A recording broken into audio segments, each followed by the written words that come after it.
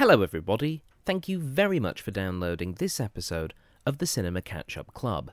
For more information, you can visit the Cinema Catch-Up Club's official Facebook page. Just search for the Cinema Catch-Up Club. Or you can visit our website, thoughtjarproductions.com. This podcast is available on iTunes and SoundCloud, and we would really appreciate your subscriptions there, so pick your service of choice. For more information about this and other podcasts we produce, please visit thoughtjarproductions.com. And now, for this week's episode.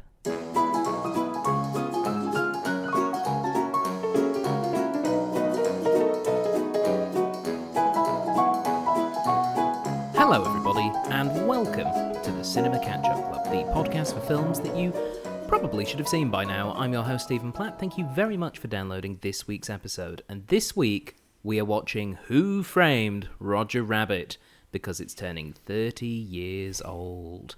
Watching this mishmash of live action and animation, we have, as always, someone who has seen the film and somebody who has not. Our guest who has not seen the film is Andrew David. Hello, you got me in another one I haven't seen. Yes, Andrew, how have you not seen Who Framed Roger Rabbit? It's I think, like a lot of people, it's been like one of those films that everyone should see, and everyone knows they should have seen it, but it's been too long. And then when you started doing this podcast, I figured I'd hold out until I could talk about it. Well, you held out well, because we have been trying to get this one on for most of this year, and it just kept getting pushed back. So. Oh, I've been forcing your hand behind the scenes and making bad things happen so it all aligns and I can be on this episode. Fair enough. Well, we're here now. What are you expecting from Who Framed Roger Rabbit? Comedy, zanky hijinks, some social commentary, if the scant things I've read are anything to go by. I like cracked articles. Cracked articles for sure. I've definitely skimmed through. I've been like, oh, I don't know this film, but I'll read about it anyway, because I like to have it in my lexicon. That's fair. That's pretty much all I know about it. That's okay. Well, joining us as to help shepherd you through this film is our guest who has seen the film. It's Jason Dohle, everybody. Hello, how are you guys? We're pretty good, Jason. Good, thank you have seen this film, but as you were saying before we started recording, it was when you were but a teenager when you last saw it. I think the first time I saw it, I might have been 11, and I think it's one of those things that made me really like film as well. Probably one of the biggest ones, because of how it did blend. And I think it was I was at that age where you start to stop viewing, like you might understand how something's shot, but then you start to really understand the spectacle and the art behind films. Like as a kid, if you can watch these things, and my kids are sometimes such undiscerning viewers of things, is because that they just like seeing the pretty things or how cool it is. Like, for instance, take Power Rangers. It's literally just like, the huge robots were always the best bits. But they were just guys in boxes, like punching each other, or guys in a rubber suit. But for some reason, you still really enjoyed that because you felt like it was big as a little kid. And when you get older, you start to really see the person inside and how, the camera angles worked. And Pulling the curtain back. Yeah, you start pulling the curtain back. And I think this is the first one that, like, when I started to pull the curtains back, I'm still like, okay, that is quite amazing, especially for 97, probably, when I watched it. Yeah, it does still hold up. I've watched this film quite recently, probably about 2 years ago, and it's still held up then, and I'm hoping that it's still held up in the 2 years since. And as a kid, it was one of my favourite films. I think precisely because of the technological achievement that was seeing cartoons and real life actors working together quite seamlessly. So with all that in mind, shall we just watch Who Framed Roger Rabbit? Yep. Yeah, sounds good to me. Okay, for those of you listening at home, pop in your DVDs and grab a nice bowl of dip to enjoy as we watch Who Framed Roger Rabbit.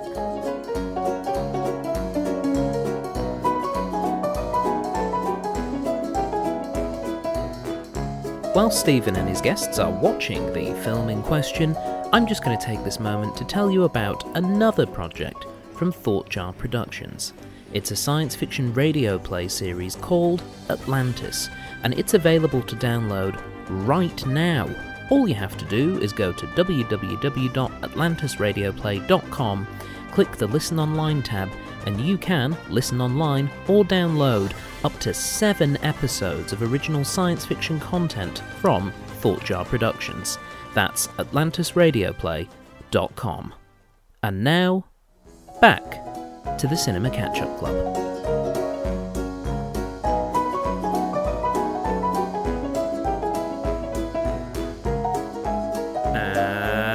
Welcome back, everybody. We have just finished watching Who Framed Roger Rabbit. By we, I of course mean Jason Dohle. Hey. And Andrew David. Spoiler alert, it was the judge. Yes. Answered the question. You mean it was creepy Christopher Lloyd? Yes. Yeah. Wow. With his amazing cartoon teeth. And, Oh, God. The fact he doesn't blink. Yeah. Yeah. I read that as one of the trivia notes, and he doesn't. No. I was literally just fixed on his eyes. That doesn't surprise me, actually, yeah. Yeah. Damn. Andrew, what did you think of Who Framed Roger Rabbit? I really enjoyed it. I think it's definitely... It's aged in a way that a lot of films from that period haven't. I guess because it's a very specific kind of technology that you see the problems with. Yeah.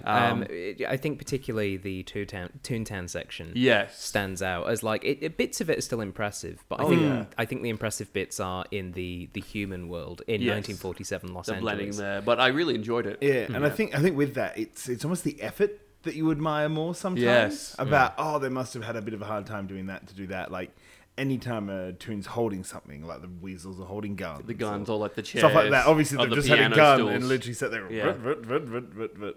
moving around on Yeah. the strings. Yeah. And you're like, yeah, they went through a lot of effort to make this happen. They and it do, paid yeah. off. Yeah. Yeah. It's good fun. Yeah. It's a really good fun film. Jason, this was your first time watching it since you were 14. Yeah, something like that. So having doubled your age since then, how did it stand up? It stood up well, but there were still a few points where I'm like, oh, that's I think, if I'm honest, I completely didn't enjoy his visit to Toontown. And I was a bit like, oh, okay, I don't feel like I enjoy that. But I think what maybe I'm looking for what it was and what it kind of hinted it would be, and then diverted. As a kid, that was fine because they kind of went. It was getting very adult and very noir and very thing, and then it just slapsticked up at the end. Yeah, at the very end, it all. And I was like, oh, okay, it's not cartoon. as Chinatown, which is something I've referred to already before. It's not as Chinatown about it, or it's not as dark and grim, which is probably what we kind of hanker for a bit more as somebody twice the age of 14. Yeah. And in 2018. I mean, speak for yourself. I loved the cartoon slapstick, but you are right. I think when you're making a film noir live action cartoon crossover, where you're examining these popular animation studios but putting it in that sort of seedy Chinatown world, I think they got the blend quite right. I think the more interesting part is the detective noir section. Yeah. But you do need that dip into the cartoon world. You do now. Yeah, you do need to see that. I understood that reference. Yeah. So I think we should probably just start on the fact that this is a really good film noir style plot. There's corporate interference. There's somebody's buying the trams to shut them down to open the freeways. There's shady back dealings. There's we don't see Blackmailing. Yeah, there's blackmail. There's double crosses. Sex. Yeah, but sex, but in the sense that it's used in a lot of these noirs, where it's like. They were playing patty cake, and they were literally playing patty cake. Yeah, which is just such a good As a joke. kid, that joke makes no sense. Yeah, and if I'm honest, I've really not watched that many films where they've referred to sex as patty cake. Yeah. No, very 50s. But you can just sit there just going, oh, they probably would say that, wouldn't they? Yeah, I was wondering if as they're a kid, I actually didn't going to get it. show pictures throughout the whole thing, and I'm like, are they just going to leave it at patty cake, or is it actually going to be patty cake? It actually And was it patty actually- cake. Yeah. Yeah, which is just so funny. It's and that's the thing is I think part of the reason it works so well is because noir is so serious, and you've got actors like Bob Hoskins doing their best The damnedest. noir. They're Yeah. the damnedest, hard gritty down on their luck detective character. But you've got all the serious law enforcement, and you've got the the people in the bar. They're all people that wouldn't be out of place in a typical film noir film. Yeah. Yeah, you Makes can see it them funnier. being Makes it funnier when you then contrast it with Yosemite Sam flying out of Toontown and going, "I'm burning my biscuits!" Like, it's it's interesting or seeing that contrast. even the best bit to probably example that, and I think it was your reaction is when everybody's like, "Why is he so grumpy and serious?" It's like his brother was killed by a tune, and it's like dropped a piano on his head. Yeah, And I just hear you guys go. One of my first notes was even when it's dark, it still has an undertone of comedy to it. Like there's still a punchline to the horrors they're talking about. Yeah. What did we think of Bob Hoskins as Eddie Valiant? He's perfect. This was think what he did made great. me love Bob Hoskins so much. I know. Oh, for sure. Yeah, I mean- think he did a great job. Yeah. Yeah, And it must be, I don't know, they must have had actors around him to fill in those other tune roles. Actually, they didn't. Okay, that's even worse then. Because Yeah. like acting without like nothing to act off of, he did such a good job. He had, Yeah. I think, from memory, from what I remember of reading about it, is they had the guy playing Roger Rabbit off scene, like Right. next to the camera, feeding the lines, Right. Okay. but not. Yeah. Yeah. But there wasn't. There usually wasn't anything physically present for him to act off. I think Gotcha. a really good comparison to that would be, and I kept thinking about it during this, is Infinity War. That I know I'm bringing it back to comic books in Yes. this way, but if you actually look at Infinity War, most of those characters aren't there. Like No, Thanos no. isn't there. All of his children aren't there. None of the monsters are there, and they've got to act off them somehow. Yeah. Even And you've characters like Groot and Rocket Raccoon. Even at some best of a the few live tennis actors aren't in the same place for the Yeah. same scene. Yeah, exactly. And they just edit around it, and you've Yeah. just got to pretend that there's all this stuff going on, or you're like, and you see that, like you see like pictures of Josh Brolin wearing this like thing that makes his like shoulders 20 foot up, and then So they he's get the just eye line acting right, down yeah. there, and so they can get the eye line right for that. But the thing is that these techniques have been developed in the 30 years since then, this yeah. film, and arguably this film is what helped push that forward as a possibility. Even though it doesn't look as clean, particularly with the fact that a lot of it's rotoscoped, and so Bob Hoskins stands out like a sore thumb in Toontown anyway. Yeah. But from a technological standpoint, it's that blurred edge. It's Luke Skywalker fighting the Rancor in less clean versions of Yes. Return of the Jedi. But Yeah. they made it bright and shiny, so Yeah. you see the edges. And this they time. did make, Yeah. you could clearly see they were making efforts to do it, but Yeah. to our kind of, not trained, but kind of trained eye to it. Well, I mean, with 30 years on, and Yeah. these technologies have developed since. I'm still impressed with how much this film holds up.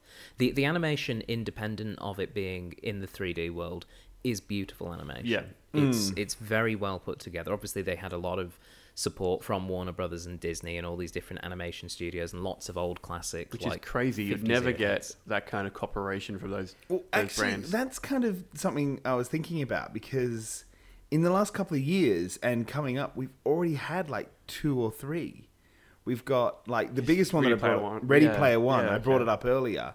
That, if you look at it, like if you two haven't seen Ready Player One, no, I saw it in Ireland, and it is just reference after reference of sitting there just going, how do they get that? How It's did they characters get from that? lots of different video There's game literally just a properties. point where they just walk past. It's not even a second, and you're not meant to notice it. But there's just a shot of like a Boba Fett and a Harley Quinn walking past with each other talking. great, And it's like, oh, okay, like those kind of things, and it's full of it. And then there's a battle with them too, and people are like pulling out whatever they want, and you'll just watch the Halo guys running past. Yeah, I And guess that would be the closest to one. that, and it's Yeah. a Spielberg thing. Like Spielberg, He brought- must like bringing different brands together. I think because people trust him. Like, Yeah. there's a reason he is considered the best director ever in a lot of ways. Yeah, or at least the most successful director. The most successful director, and, yeah. and I think obviously he's not directing this film. It's Robert Zemeckis, having just come off Back to the Future With Spielberg with as well. Spielberg producing. I think that's a really good combination, having them together, working on this film. Actually, to go back to Ready Player One, there is a literal line where they mention Robert Zemeckis' name.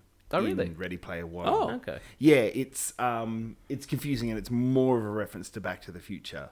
Okay. with Yeah, actually because the mentioning- DeLorean keeps showing up. The DeLorean Yeah. shows up a lot, but there's also this item called the Zemeckis Cube, Right. Okay. which turns back time. Cool. Okay. Gotcha. So yeah, that's why. Yeah. So Okay. anybody who doesn't know that Robert Zemeckis Zemeckis did that film would just assume that it's a random word that somebody came up with. The Zemeckis Cube does sound like a cool sort of science fiction. It does, film. doesn't it? Yeah. That's fantastic. Speaking of Back to the Future, obviously Christopher Lloyd is popping around in this film. If you want a human being to play a cartoon character, I'd say he'd be in the top few. Yeah. And the thing is like so often when you think of those sort of animated people pretending to be cartoons, like a lot of people go for very physical comedians like Jim Carrey or Robin Williams. Like you can see them doing this sort of thing really well. But what I really like about Christopher Lloyd is just how creepy he makes. He was a horrible cartoon. Terrifying. Yeah. He's first thing he just casually murders a toon, and you're like, what? Well, that's part of the thing. It's showing that Judge Doom is a real bad guy, and the prosthetics on his face as well. I didn't realize he was Christopher Lloyd for a little bit because like that chin really threw you off. Really. But then when you hear him talk, especially when he starts going over his plan, and he starts doing the Christopher Lloyd kind of yell. Yeah. I made this vehicle. Yeah, he also I made this vehicle. It's a dip machine. It's Diplorean. Yeah, he's so good though. And if you're a fan of Christopher Lloyd messing around with cartoons, can I just recommend to everyone the excellent mid-90s point-and-click adventure Toonstruck, currently available on Steam. He plays an animator who gets trapped in his own cartoons and has to try and find his way out. And I think that game is very much in the spirit of Who Framed Roger Rabbit. Yeah. It's essentially like if they took the Toontown section, made it better, because with a computer game you had slightly better or slightly different options and the technology had advanced. Yeah. But Christopher Lloyd is just so good at acting with cartoons, or acting as cartoons. Yeah. And he's just wonderful in this. And you forget just how many great performances he did in that sort of mid-80s to mid-90s period. Because you've got the Back to the Future trilogy, you've got what's it called? The Addams Family films, where he's Uncle Fester. Yeah, he's Fester. He's like Skinny Fester in this. Yeah, he is like Skinny Fester, and he's just a phenomenal, physical, goofy-looking performer, and he's just great. Yeah, no, he's top. He's amazing in this. I thought his character as well was very well designed. We talked about it before how I didn't pick out how he was a toon. Yeah. But one of my notes was literally, it's kind of, I like how they're going for he hates toons, but is such a cartoonish villain. Yeah. And then the final twist is, of course, he's a toon inside a human suit. One of my favorite things to like think about now is going to be you watching the bit where he gets rolled over because they don't cut away. Yeah. Any other film, they'd allow someone to get. They'd allow someone. Wait. They'd allow someone to get run over like that in a film, but they'd always cut away. But you're seeing it, and you're seeing it, and you're not seeing it, and then you're they just cut back 2 it. miles afterwards, and that's just before he got up. I'm like, of course, he's yeah, a okay, toon, yeah. Where he gets some of that weird kind of Tim Burton-y kind But of just way, before, because they lingered on it a little bit too long. I'm like, okay, I get it now. Because otherwise they just go, you just cut to facial reactions of everyone going, yuck, poor Judge Doom's splat. Yes, exactly. So yeah. Obviously, we've not yet touched on the titular character Roger Rabbit himself. Not that kind of titular. No. We'll get to her in a second. What did we think of Roger Rabbit as this? I suppose as like a sort of original-ish sort of cartoon creation that isn't quite Disney and isn't quite Looney Tunes. It's sort of covering a whole lot of bases. When he first showed up, I was worried about him overstaying his welcome. Mm-hmm. I was getting like, this is going to be like a Jar Jar kind of character where they go for like the goofball aspect too hard. But he had some layers to him. Yeah. And every scene he was in, they would give you just enough of him, and then they would go to another scene without him in it for a bit. Yeah. They gave you breaks from him because you aren't really meant to like Roger Rabbit that much. Kids are. Yes. I remember liking Roger Rabbit a lot more when I was younger watching this than I did watching it. Like every now and then, geez, it's like... He's intense. He's intense, and he's a bit too much. And because Valiant is always so annoyed with them, you were so annoyed with him as well.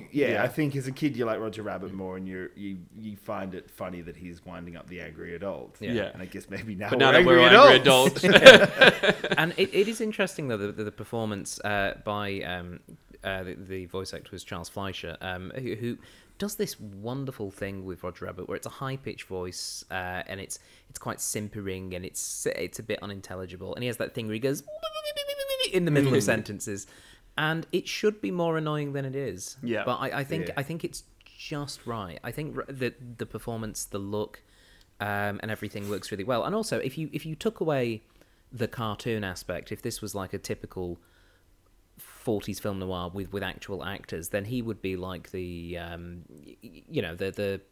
the Jimmy Stewart essentially of that time period, and it's about these actors getting wrapped up in this big overall scheme. I think you're right, just the right amount, because otherwise it would have gotten irritating. And then obviously opposite him we have his darling wife Jessica Rabbit, who is such a good film noir femme fatale. Yeah, it's unbelievable. Well, they boiled a lot of characters down into their most basic essence, and that is that, and she is essentially the femme fatale. Now, like if you picture it, it kind of is Jessica Rabbit more than it is. Oh, for sure. Everybody else that she's based off. She's kind of supplanted them by being almost a sexy Frankenstein's monster, kind of amalgamating all of the different bits. Somewhat a subversion of the character a little bit. Yeah. And that was the one thing I knew about a character going in is the line, I'm not bad, I'm just drawn that way. I'm just drawn that way, which is such a great line.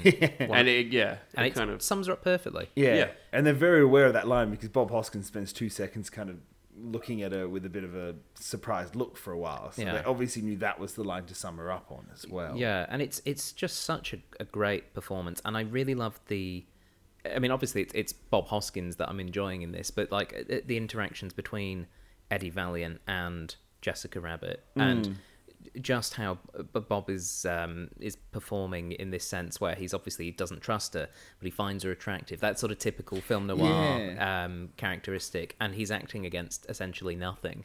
Yeah, and that's the more impressive part. Like this kind of day and age, you would have somebody in there. You would have the actress be there, and you'd shop it out and then put it back in, or something along those lines. Like it'll be interesting to see what the new Mary Poppins film does with that too, the Mary Poppins Return. Yeah, I was going to say, is Jessica Rabbit in Mary No, Poppins? but there is that mixture of the animation and whatnot, which I guess this kind of film can be compared to like Mary Poppins and Bedknobs and Broomsticks, where they had that animation style. And it felt kind of a bit less crisp in a way. In this? Yeah, comparing the Mary Poppins style. Like that was they never really had major interactions in those films. No. It was kind of the real actors would be in the scene while the scene happens around them. And it was a lot of dancing. It was a lot of stuff that was sort of you suspend your disbelief. You watch Dick Van Dyke for a while, and then the penguins can easily be drawn in. Yeah, you also had Dick Van Dyke's accent like distracting everyone. It is an interesting balance, and I just think it's such a technically superb film. Like there was a moment where we're watching just after he leaves the studio for the first time, Eddie Valiant, and you see the cartoons, the human characters interacting, and you've got the stork on the bicycle or the pelican on the bicycle, and you've got the brooms that are sweeping up, and they have the brooms, but then there's actual brooms and stuff, and it's such a wonderful mishmash. It's great, and I think a big part is you do forgive its faults for how ambitious it was. I think so, I think you almost get charmed and impressed by it to forgive its lack of finesse. Like it would be much smoother to the point that you kind of forget it, which is kind of what we do in films these days if they have a large CG kind of characters like Gollum or Thanos or what have you. Those kind of characters you just kind of forget. Because there was no such thing as kind of acting as a cartoon back in those days. You did voice, and you did the animation, but you never mixed those two. You never had like the Andy Serkis kind of character sitting in there being who they are. Yeah, although it is interesting how essentially the methods that they utilised in this, even though it was still more with traditional animation, I think very much helped sort of kickstart a move towards incorporating those sorts of things in future. For sure, it was groundbreaking in that regard. And it was, and even the cartooning as well was quite groundbreaking for the time, because this to give you, this is the point where we're going to the bit of the history of Disney, which Carmen and Nicola Yep. have trained me well for.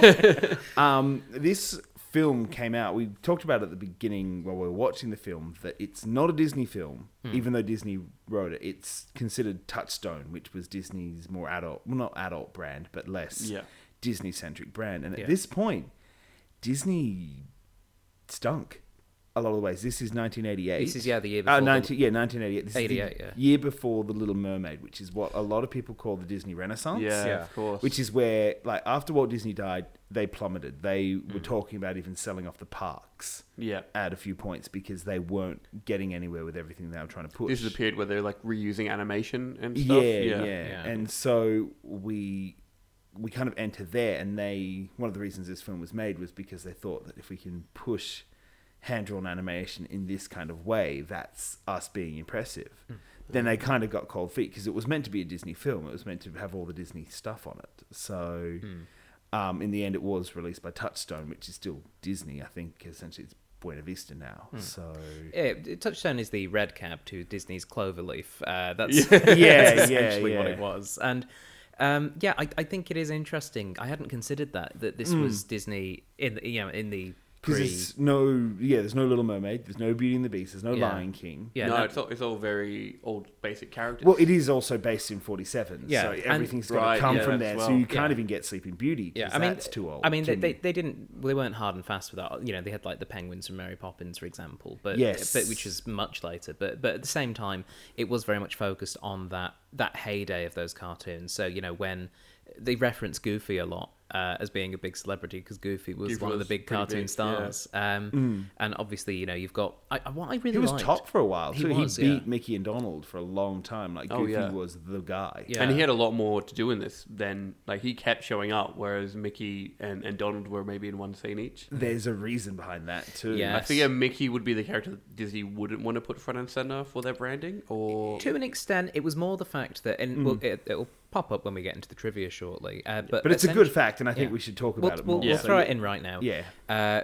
They had to have Mickey and Bugs and Donald and Daffy had to have the exact same amount of screen time. Like Warner Brothers said, you can't give Donald more screen time than Daffy. Right. We'll give you Daffy if you do this. Yeah. For I think it was it $500 or $5,000 each for every character they wanted to borrow. Yeah. I think it was like $5,000, and they said that, but with the caveat that that can't Bugs outshine gets them. the same amount of time as Mickey.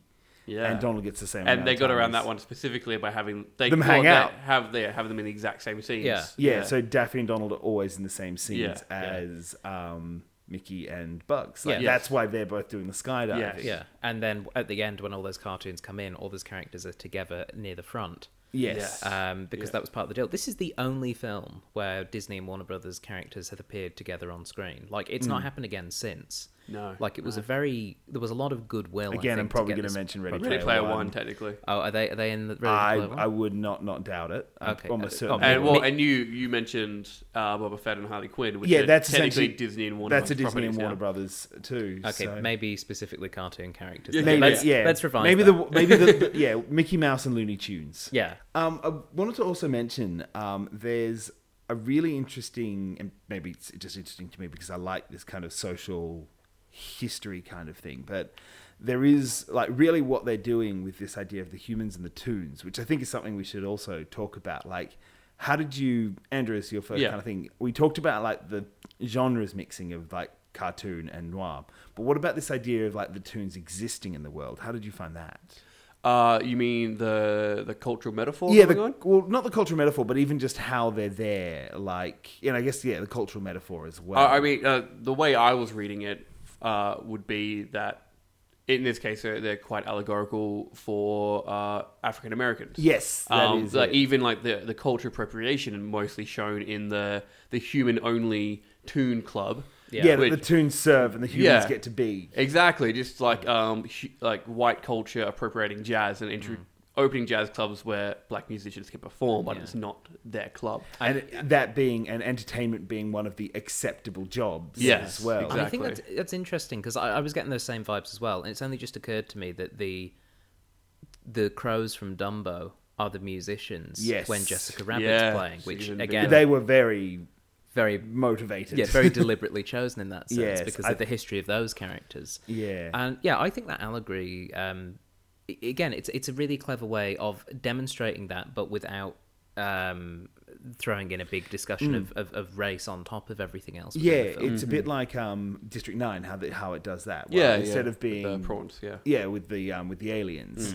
But also even the theme of what actually goes on in it is an issue that came up in the 1940s and still comes up now, of this kind of gentrification, which is the rich people want something, but it's literally where the poor people live, or the other minorities, or the other lives. Yeah. And so the idea is we just mow it down, get rid of it. The castle is essentially about gentrification. Which is where the allegory got a bit muddy for me, because the guy doing it is also a tune himself. Yeah, but I think that... I don't think that's meant to be read there, but that's hypocrisy of it, in a way, too. He's an Uncle Tom character, literally. Like, he is betraying his own kind to further himself. And so that's, I think, it. So you're meant to even think worse of him. And it is maybe a little bit of shifting blame, but I think that's where it kind of starts to go, okay, we're getting more into cartoons. And even the way that they say tunes, it is almost said to them with a spit and a spite, especially when he's angry. Yeah, I don't go to Toontown. tunes. And it's literally almost like it is a racial slur. Yeah.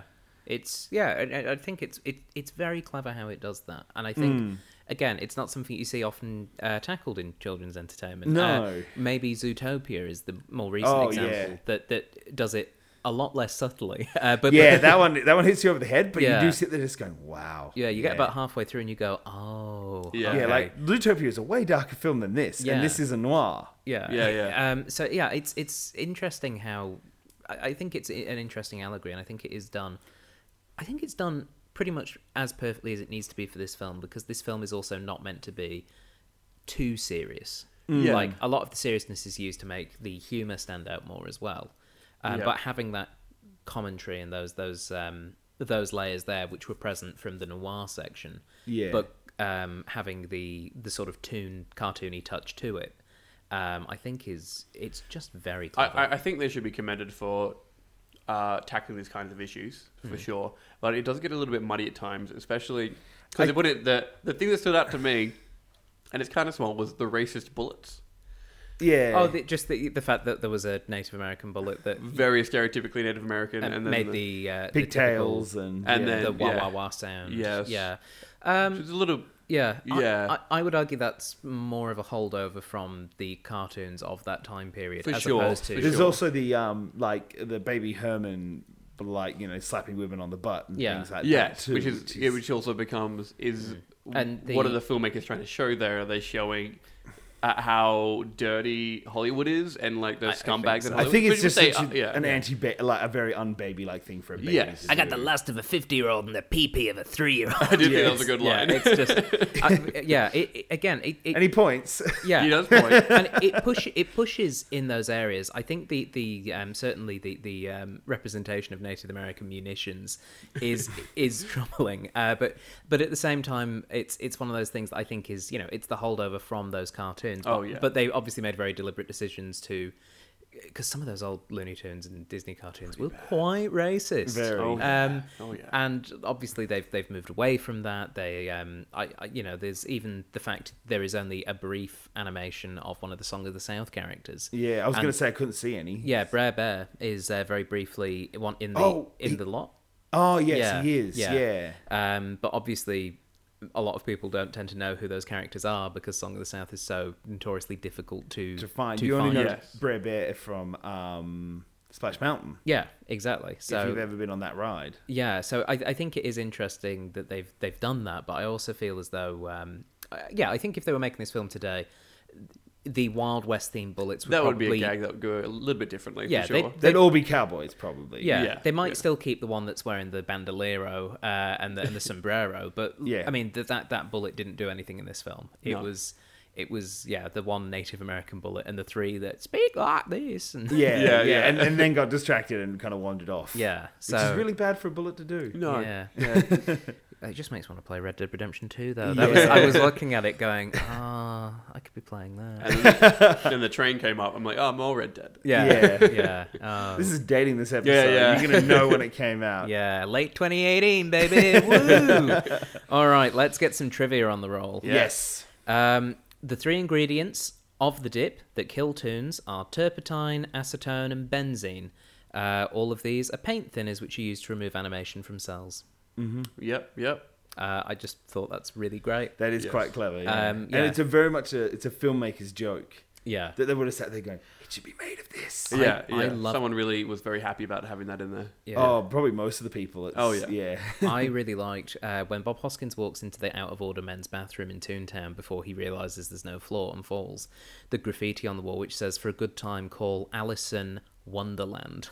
Oh, yeah. I was just like, that's quite a dirty joke to have in there. I really thought that was great. Bob Hoskins said that for 2 weeks after seeing the movie, his young son wouldn't talk to him. When finally asked why, his son said that he couldn't believe his father would work with cartoon characters and not let him meet them. Yeah, and It's very selfish of him. yeah, but I mean, it worked. Like as a kid, like this, I think more than anything, the big direct consequence of this film is Space Jam. Yeah. And Space Oh, Jam yeah. for people who were born in the late 80s to early to mid 90s, Space Jam is, you It's just go the film. Yeah, It's if a you cultural touchstone. yeah, if you shout out and go, "Come on and slam," they'll all start joining Jam, in. Yeah, yeah. So I just think that's such a lovely story, though. Are we all ready for this?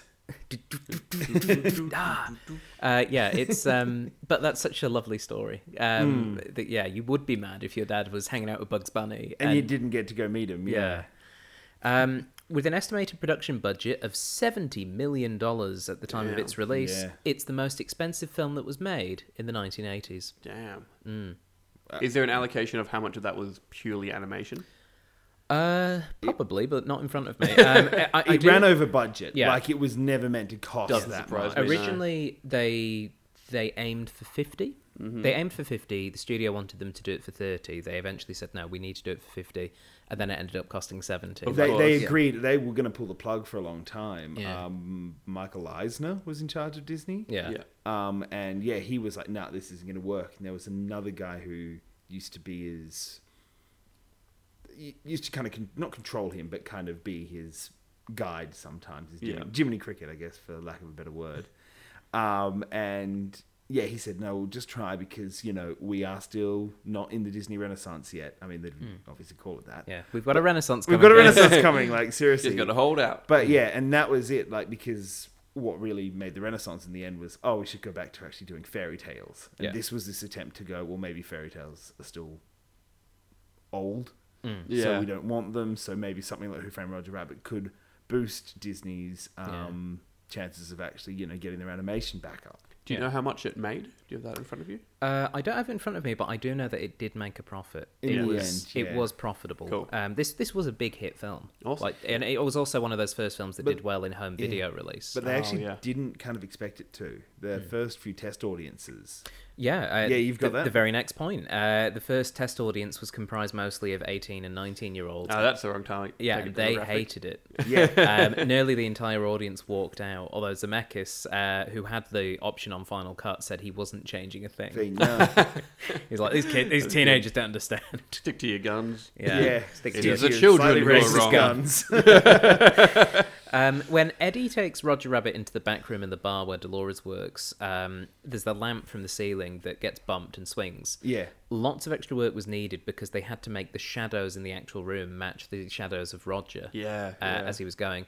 Today, the term bump the lamp is a term used by Disney employees to refer to going that extra mile on an effect just to make it more special, even though most of the audience probably won't notice. Yeah, the one time I noticed was in the carport when they go back to talk to the head of the company. Oh, the maroon. Yeah, Yeah. Maroon. And I noticed, that's when I noticed his Roger's shadow on the wall, and I was like, oh, they've been doing that this whole film. Yeah.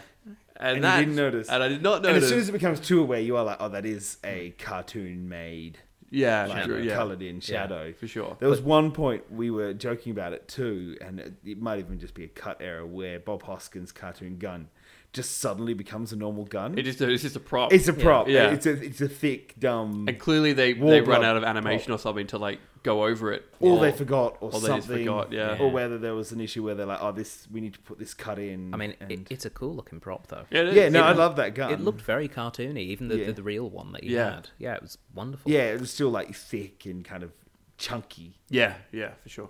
When the Toon Train hit the dip machine at the end, each window of the train shows a murder or death taking place if you view it frame by frame. What? Yeah, so if you go So back... because of the dip. Yeah, because I think so, yeah. Not Oh, like they haven't cut in, It's not like the chicken's head getting cut off in Willy Wonka. I don't think it's that, but yeah. Okay. So if you go back and pause it, you can see these depictions I'm really of death. curious to see what that is. I'm going to look that up Yeah. afterwards. Yeah. There were a couple of alternate actors that were considered for various Oh, roles. this is For Judge Doom, they considered Tim Curry. I mean, I could see that. He gave a performance that Robert Zemeckis, Spielberg, Jeffrey Katzenberg, and Michael Eisner all found too terrifying. I can also see that. Yeah. Yeah. And again, for fans of Toonstruck, if you want to see what that would have looked like, Tim Curry plays the villain in that game opposite awesome. Christopher Lloyd. He plays Count Nefarious. Sounds and like that he's- whole game is just a love letter. Yeah. It really is. Honestly, to be honest, Are there any Clue references in there too? Because that was another film those two did together. there's bound to be. Yeah. Because, I'll it's, play it and I'll let you guys yeah, know. guys, don't stop watching Roger Rabbit. Just go play Toonstruck. I love that game so much. On the special edition DVD, Robert Zemeckis recounts that he had stated in a newspaper interview that Bill Murray was his and Spielberg's original choice for the role of Eddie Valiant, but they couldn't get in contact with him. Bill Murray is famous for being difficult to get All he in has touch is with. an Yeah. answering machine instead of an agent, and Yeah, he'll either yeah. call you back or he won't. Yeah. Bill Murray, in turn, has stated that when he read the interview that said this, he was in a public place and screamed his lungs out because Yeah. he would have accepted the role. Oh, He, jeez. I don't think he would have been as good. No. He couldn't have been so as straight faced. Like Bill Murray would be okay, Yeah. but he Eddie Valiant would be more depressed than angry. Like Yes, Bill Murray yeah. is depressed, while Bob Hoskins have that Hoskins rage. has he, rage. he's seething under the Yeah. surface the entire time. And when it explodes in Bill Murray, it's nowhere near what it would be for Bob Hoskins. No. But Yeah. the original person, not according to IMDb, but according to something else, a podcast Carmen made me listen to, was Harrison Ford.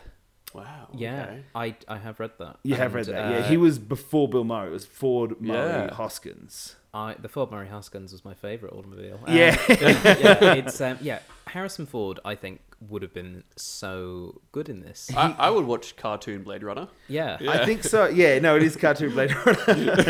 I think point. they could just take cuts of Blade Runner and overlay the animation on that. He'd just grab the magnifying glass when looking at the picture and going, zoom in and enhance, zoom in and Zoom in. enhance. I think that would make, like, Bob Hoskins isn't sexy. Like, I'm sorry to... You saw him with his shirt off. You did see Yeah, him I'm with his surprised shirt I had off. that in the, yeah. Yeah. But, he's like, a very and- different character to And what that would Harrison Ford like would be. there's I think if you had Harrison Ford and Jessica Rabbit, that's a lot of sexiness Yeah, in it's one too bit. much. And it would be about them. Like, Yeah. you look Yeah. at Jessica Rabbit and you look at Bob Hoskins, and like Harrison Ford would be on her level. The and thing- it would the thing become is- even more weirdly sexual. Harrison Ford, I don't think can play a character that you can reasonably believe doesn't have his life together. That's a Just fair because point, how he looks and how Yeah. how suave he is. Whereas Bob Hoskins, you Yeah. see him without a shirt off, and you're like, he's got the bowl patch. Yeah. You can see him alcohol everywhere. You're like, oh, I can see you as a man who's fallen apart. Yeah, Harrison Ford is at best, like in Blade Runner and like in some things, he's a beautiful mess. Yes, Yeah. exactly. Like, he could be a mess, Yeah. but you'd still sit there going, okay, he's got most of it together. Yeah, But Bob yeah. Hoskins is sitting there going, oh, what are you doing hanging around with those kids? On the Even back of Harrison a-" Ford at his lowest, you look at it and be like, I would still have your life. Yeah, But yeah. Bob Hoskins, you look at him and you're like, I don't want to be you right now. Yeah, you feel more sympathy for Bob Hoskins. Every frame of the movie, which featured a mixture of animation and live action, had to be printed up as a still photograph. An animator would then draw the particular illustration for that frame on tracing paper set on top of the photo. The outline drawing then had to be hand-coloured. Once that was done, the drawing had to be composited back into the original frame using an optical printer. No wonder they went over budget. Yeah. That just sounds like an absolute nightmare, and I love animators for Yeah. persisting. It's That's insane. yeah. Yeah, people who draw can be very committed to what they're drawing. Oh, yeah. But I guess it's about getting something from your mind onto a page. Yeah, So- or into a million little slides. Yeah, into 24 in a second. Yeah. For an hour and a half or 2 hour film, or however long that one was. To give Jessica's ample bosom an unusual bounce, her supervising animator, Russell Hall, reversed the natural up-down movements of her breasts as she walked. They bounce up, whereas a real woman's breasts bounce down, and vice versa. Wow. Okay. Guys, I'm going to animate this one. You don't worry about it. I'm the supervising animator. Okay, so who's in charge of Boop? Russell. Yep. Yeah. Okay. The other one. Yeah. Okay. I suppose when you become the supervisor, you get to Yeah. you get to pick what you get to do. Several voice actors make cameos as the voices of characters they've played before. Obviously, Tony Anselmo as Donald Duck. We had Wayne Allwine as Mickey Mouse. Mel Blanc was Bugs, Daffy, Porky Pig, Sylvester, and Tweety Bird. It was one of his last performances. Pretty much because he died the Wow. following year. So, He was spaced. He did. Did he die the following year? 89. Yeah, it was when he Man, died. what a timing. Because then they handed out a lot of his characters to multiple. Yeah, Most of them Futurama voice actors too. Yeah. The most notable actor to come back and reprise their role, though, was Mae Questel, who revoiced Betty Boop. Oh, yeah. She did Betty's Wondering voice about that. from 1930 until the character was retired in 39. She then went on to become the voice of Olive Oil from the Popeye cartoons. I did love that joke about the colourless tunes being put out to dry. 'cause- Yeah. It's like, yeah, they ain't been much work since tunes went colour. Yeah. It is really lovely. And yeah, getting her back, that's just fantastic. It is, yeah. Bob Hoskins claimed that Jessica Rabbit had not yet been sketched by the animators when filming wrapped, and he had no idea what the character would look like. Robert Zemeckis told Hoskins to imagine his ideal sexual fantasy. Hoskins claimed that his mental image was less risque than what Jessica looked like in the final film. I'm not sure that's true. No, I could see It's that. close. I think it It's would. close. Yeah. I don't think it probably had the dimensions of 84 to 26 or whatever she Yeah, was. it's Yeah. insane. John Cleese expressed an interest in playing Judge Doom. Yeah. Oh, wow. But Spielberg and Zemeckis refused because they thought nobody would take a former member of Monty Python seriously as a sadistic villain. No. I'm thinking of the other Pythons, like Chapman, maybe. Yeah. He was still knocking around then, but like Michael Palin, no. No Eric one would Idle, have Actually, Lloyd. do you know who they originally wanted to get to direct it? Whom? Was it Gilliam? It was Gilliam. So Ooh. up Gilliam Street. It That is, doesn't but sound- Gilliam Yeah. actually looked at it and go, he literally went and saw it because it was a book first. It wasn't ever going to be a Spielberg thing. I think Disney ended up with the rights. They got Spielberg in, and Spielberg said, get Zemeckis to direct. Right. So, and because originally they handed it to Gilliam and said, would you like to do this? And he just looked at it and went, nah, too hard. Yeah, Like, fair. obviously it's too, And if you're not passionate about this, you don't want to be diving into it. no, that's for you've sure. got to have that passion of Spielberg and Oh, yeah. Zemeckis in this to get that. Yeah. 326 animators worked full-time on the film. God. In total, 82,080 frames of animation were drawn. Including storyboards and concept art, animator director Richard Williams estimates that over 1 million drawings were done for the film. I would just sleep after working on that. Yeah. It's ironic that they would probably have done less drawings had it been full animation Yeah. as opposed to just Yeah. half animation. Yeah, for sure. Yeah. They, Like, a lot of wrist braces at the end of that. Yeah. Yeah. That would have been a nightmare. I would never pick up a pen again. No. To get the feel of acting with cartoon characters, because obviously, as we established, Bob Hoskins was not really acting opposite anything, he studied how his 3-year-old daughter played with her imaginary friends. That's really good. Yeah. Some wouldn't because he's still annoyed about the whole Yeah. Donald Duck thing. Yeah. Dad, you wouldn't let me meet bugs. Initially, there were 7 weasels to parody the 7 dwarves. The names of those 7 weasels were Greasy, Sleazy, Wheezy, Smartass, Psycho, Stupid, and Slimy. And most of those obviously made it into the Yeah, film. it's a It was spin-off. 5? 5 in I the think end, it was 5, yeah. Yeah. Yeah, you don't need 7 weasels. The 5 No, were the fine. 5 wasn't enough that you sit there just going, okay, there's the one with the pink suit. Yeah. And And then then the one the with the others. straight jacket, and then the one The one with the dunce. crazy eyes. The smoky Yeah. one. Yeah, I thought there were 4. I wasn't sure the entire time. There's like a green one there's one in a green suit and one in a pink suit. And they're Yeah, quite yeah. similar. Like pink suit's obviously Lido. The tunnel through which Valiant drives to reach Toontown is the same tunnel used in Back to the Future Part 2 for the hoverboard versus Biff's Ford chasing. Hoverboard versus car. Yeah. Zemeckis also directed that film, Lloyd was in it, and Alan Silvestri composed the music for both. Oh, okay. So- You can hear, like... Yeah, you were saying it's very Back to the Future. Yeah, like it... I remember it being quite Back to the Future, and the first third of it had, like, very little of it. But then when you get into the chase and the thing, it's got... Yeah, definitely has that feel and that music to it. Yeah. For this movie, animation director Richard Williams set out to break 3 rules that were previously conventions for combining live action and animation. Number 1, move the camera as much as possible so toons don't look pasted onto flat backgrounds. Number 2, use lighting and shadows to an extreme that was never before attempted. And number 3, have the toons interact with real-world objects as much as possible. And they hit all those beats for Yeah. sure. They did. Yeah. I think one of my favourite points about the reactions, and it was odd, is at the beginning of the film where he's arguing with his director, Raul, Yeah. who's Joel Silver, apparently, who is a producer, one of a very famous producer, did The Matrix and a whole bunch of other things. Wow. But because he keeps tugging on the jacket that he's carrying, going, "No, I can do the the stars." Yeah, no, stars. Yeah. It wasn't birds that he wanted. Yeah.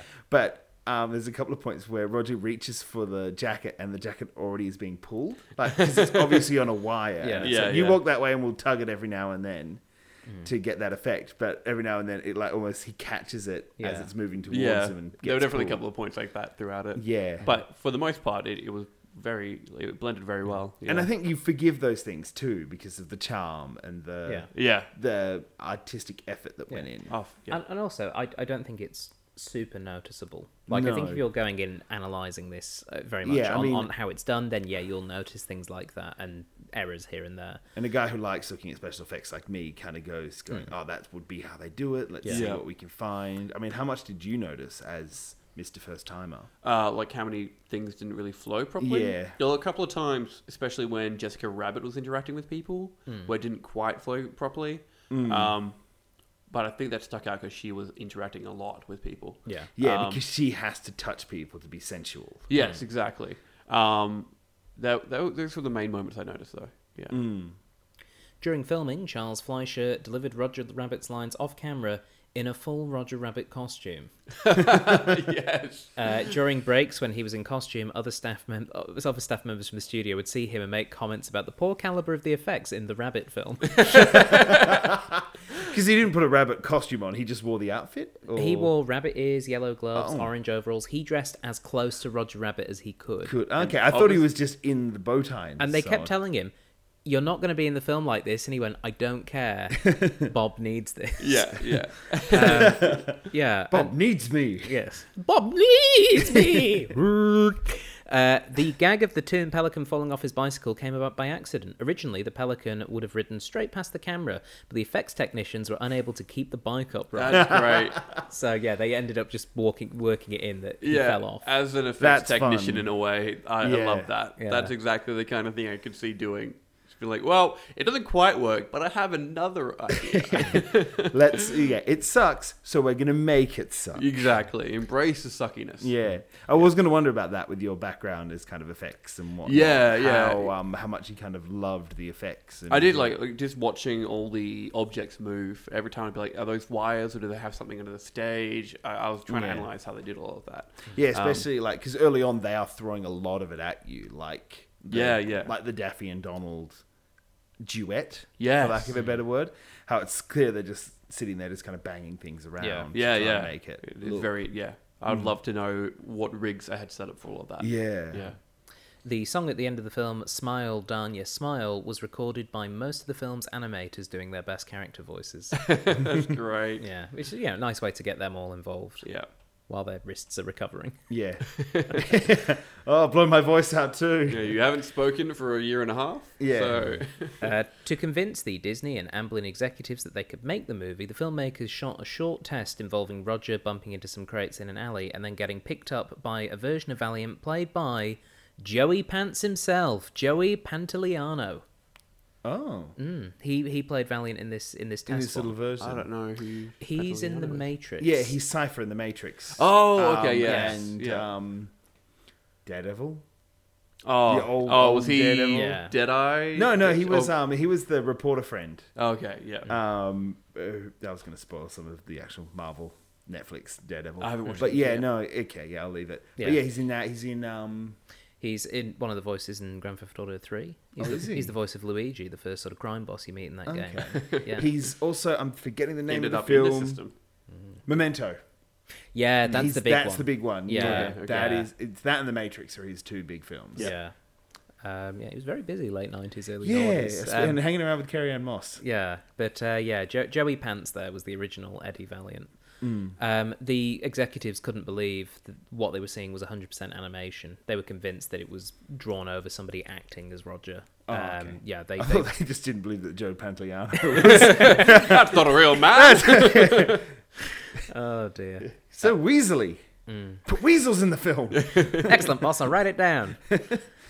During production, one of the biggest challenges faced by the makers of the film was how to get the cartoon characters to realistically interact with the real props.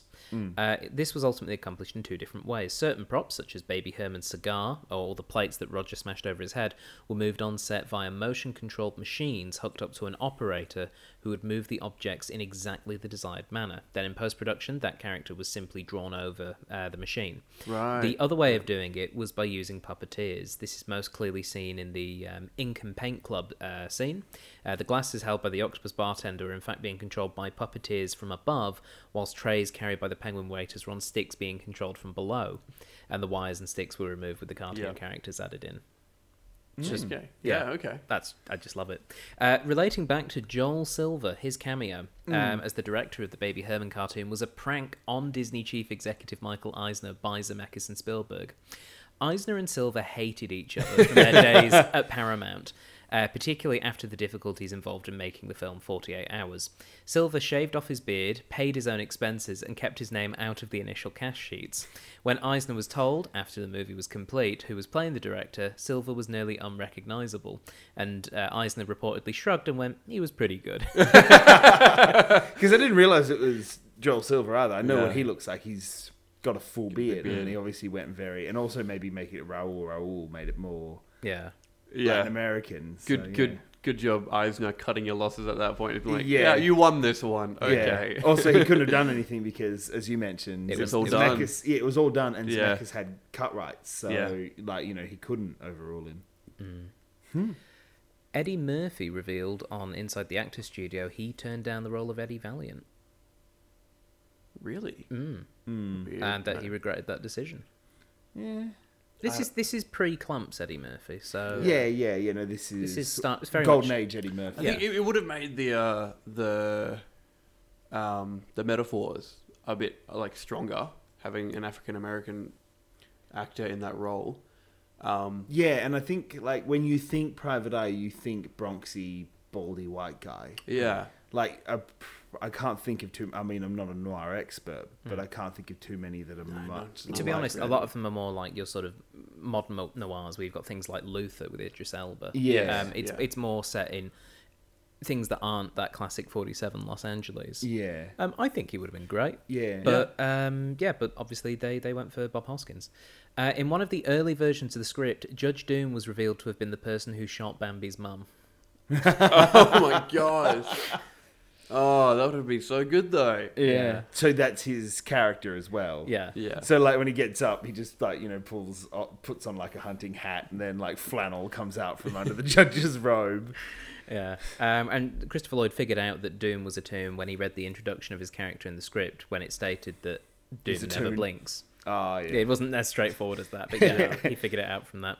Final bit of trivia. Bob Hoskins had to do a lot of his acting in front of a green screen, only visualising the cartoon characters as they were added later. In a 1988 interview for Danish television, he said, I had to learn to hallucinate to do it. After doing it for 6 months, for 16 hours a day, I lost control of it and sort of had weasels and rabbits popping out of the wall at me. Hoskins took a year off after finishing this film. God. Yeah, you don't want yeah. to get too deep in that. Yeah, he did a marvelous job, and everyone did a marvelous job on this film. I think it is a technical sort of brilliant achievement. But what score are you going to give it out of 10, Andrew? Oh, we're jumping to that right now. Yeah. Like I said, I really enjoy it, and the technical achievements, you can't undervalue how important those are. some of it just didn't quite work for me overall, but I really enjoyed it. So I'm going to give it 7 racist bullets out of 10. Nice. What about you, Jason? I'm going to have to think of something that isn't racist bullets now. But I think it's good. And I think maybe it is a kids or a family film more than anything else. And maybe what I was kind of thinking, because I haven't seen it as a kid, and it appealed to me so well then, that it was going to appeal to me in the exact same way I would want something appeal to me now. Yeah. Like, I felt like it was dark and serious when I saw it, but still fun. Yeah. And then it was dark and serious, and then the fun was a bit sillier. Like, I felt like there was maybe somewhere more to go with it. So I'm probably going to give it 7 Christopher Lloyd eyeballs out of 10. I loved when they turned into knives. They were great. Oh, yeah. Or the bit where he just covers his eye for so long. Yeah. After that bit. And you even mentioned at that one point, going back to, you didn't realize he was a cartoon. He's like, where did he go? Why did he just leave? He like just a walked villain. away, but yeah, now... It is probably literally the most correct use of a villain having to leave a scene Exit stage so left. the hero can escape and foil the plan. Yeah, so it it'd be done actually rather than going, makes ah, enjoy the Enjoy your dip. yeah, exactly. Yeah, enjoy your doom of slowly being cut by a laser that I'm not going to watch. Yeah, Goldfinger. Yes. For me, I think this film is just such a lovely. It's just lovely to watch it. It's like a comfortable pair of shoes. It's just nice that it's there. I appreciate that it's well made. Yeah, maybe it's a bit frayed because you've been wearing them for a while, but it's still, it still gets you where you need to go. It's a really lovely film. I do think there are bits of it which haven't aged that well, but I still think it's just an absolute marvel of its time. I think it's definitely one of the most ambitious, and then to pull it off, just technically brilliant films of the 1980s. So I'm going to give it 8 booby traps out of 10. That was your favourite joke? It was my favourite joke. Nice booby trap, just every time. That brings us to an end, though, of this review of Who Framed Roger Rabbit. Jason and Andrew, thank you very much for joining me on this episode. Thank you for getting me here. Yeah, thank you. And for those of you listening at home, you can find us on Facebook. Yes, that's right, we're there. You can search for the Cinema Catch-Up Club, you can like the page, you can suggest films that we should review. There's a couple of festive films coming up. We might need some suggestions for what to watch. We're also on Patreon. If you want to become an official member of the Cinema Catch-Up Club there, you can go to patreon.com/CCUC podcast and get some bonus materials. Hint, there might be a bonus episode exclusively for Patrons coming out in the next couple of weeks. So, keep your ear out for that. And, of course, if you want to subscribe, we can be found on SoundCloud or iTunes or anywhere good podcasts are sold. And by sold, I mean downloaded for free. But that is all for this week. So, until next time, goodbye. Goodbye. Goodbye. This is the voice I had when I killed your brother!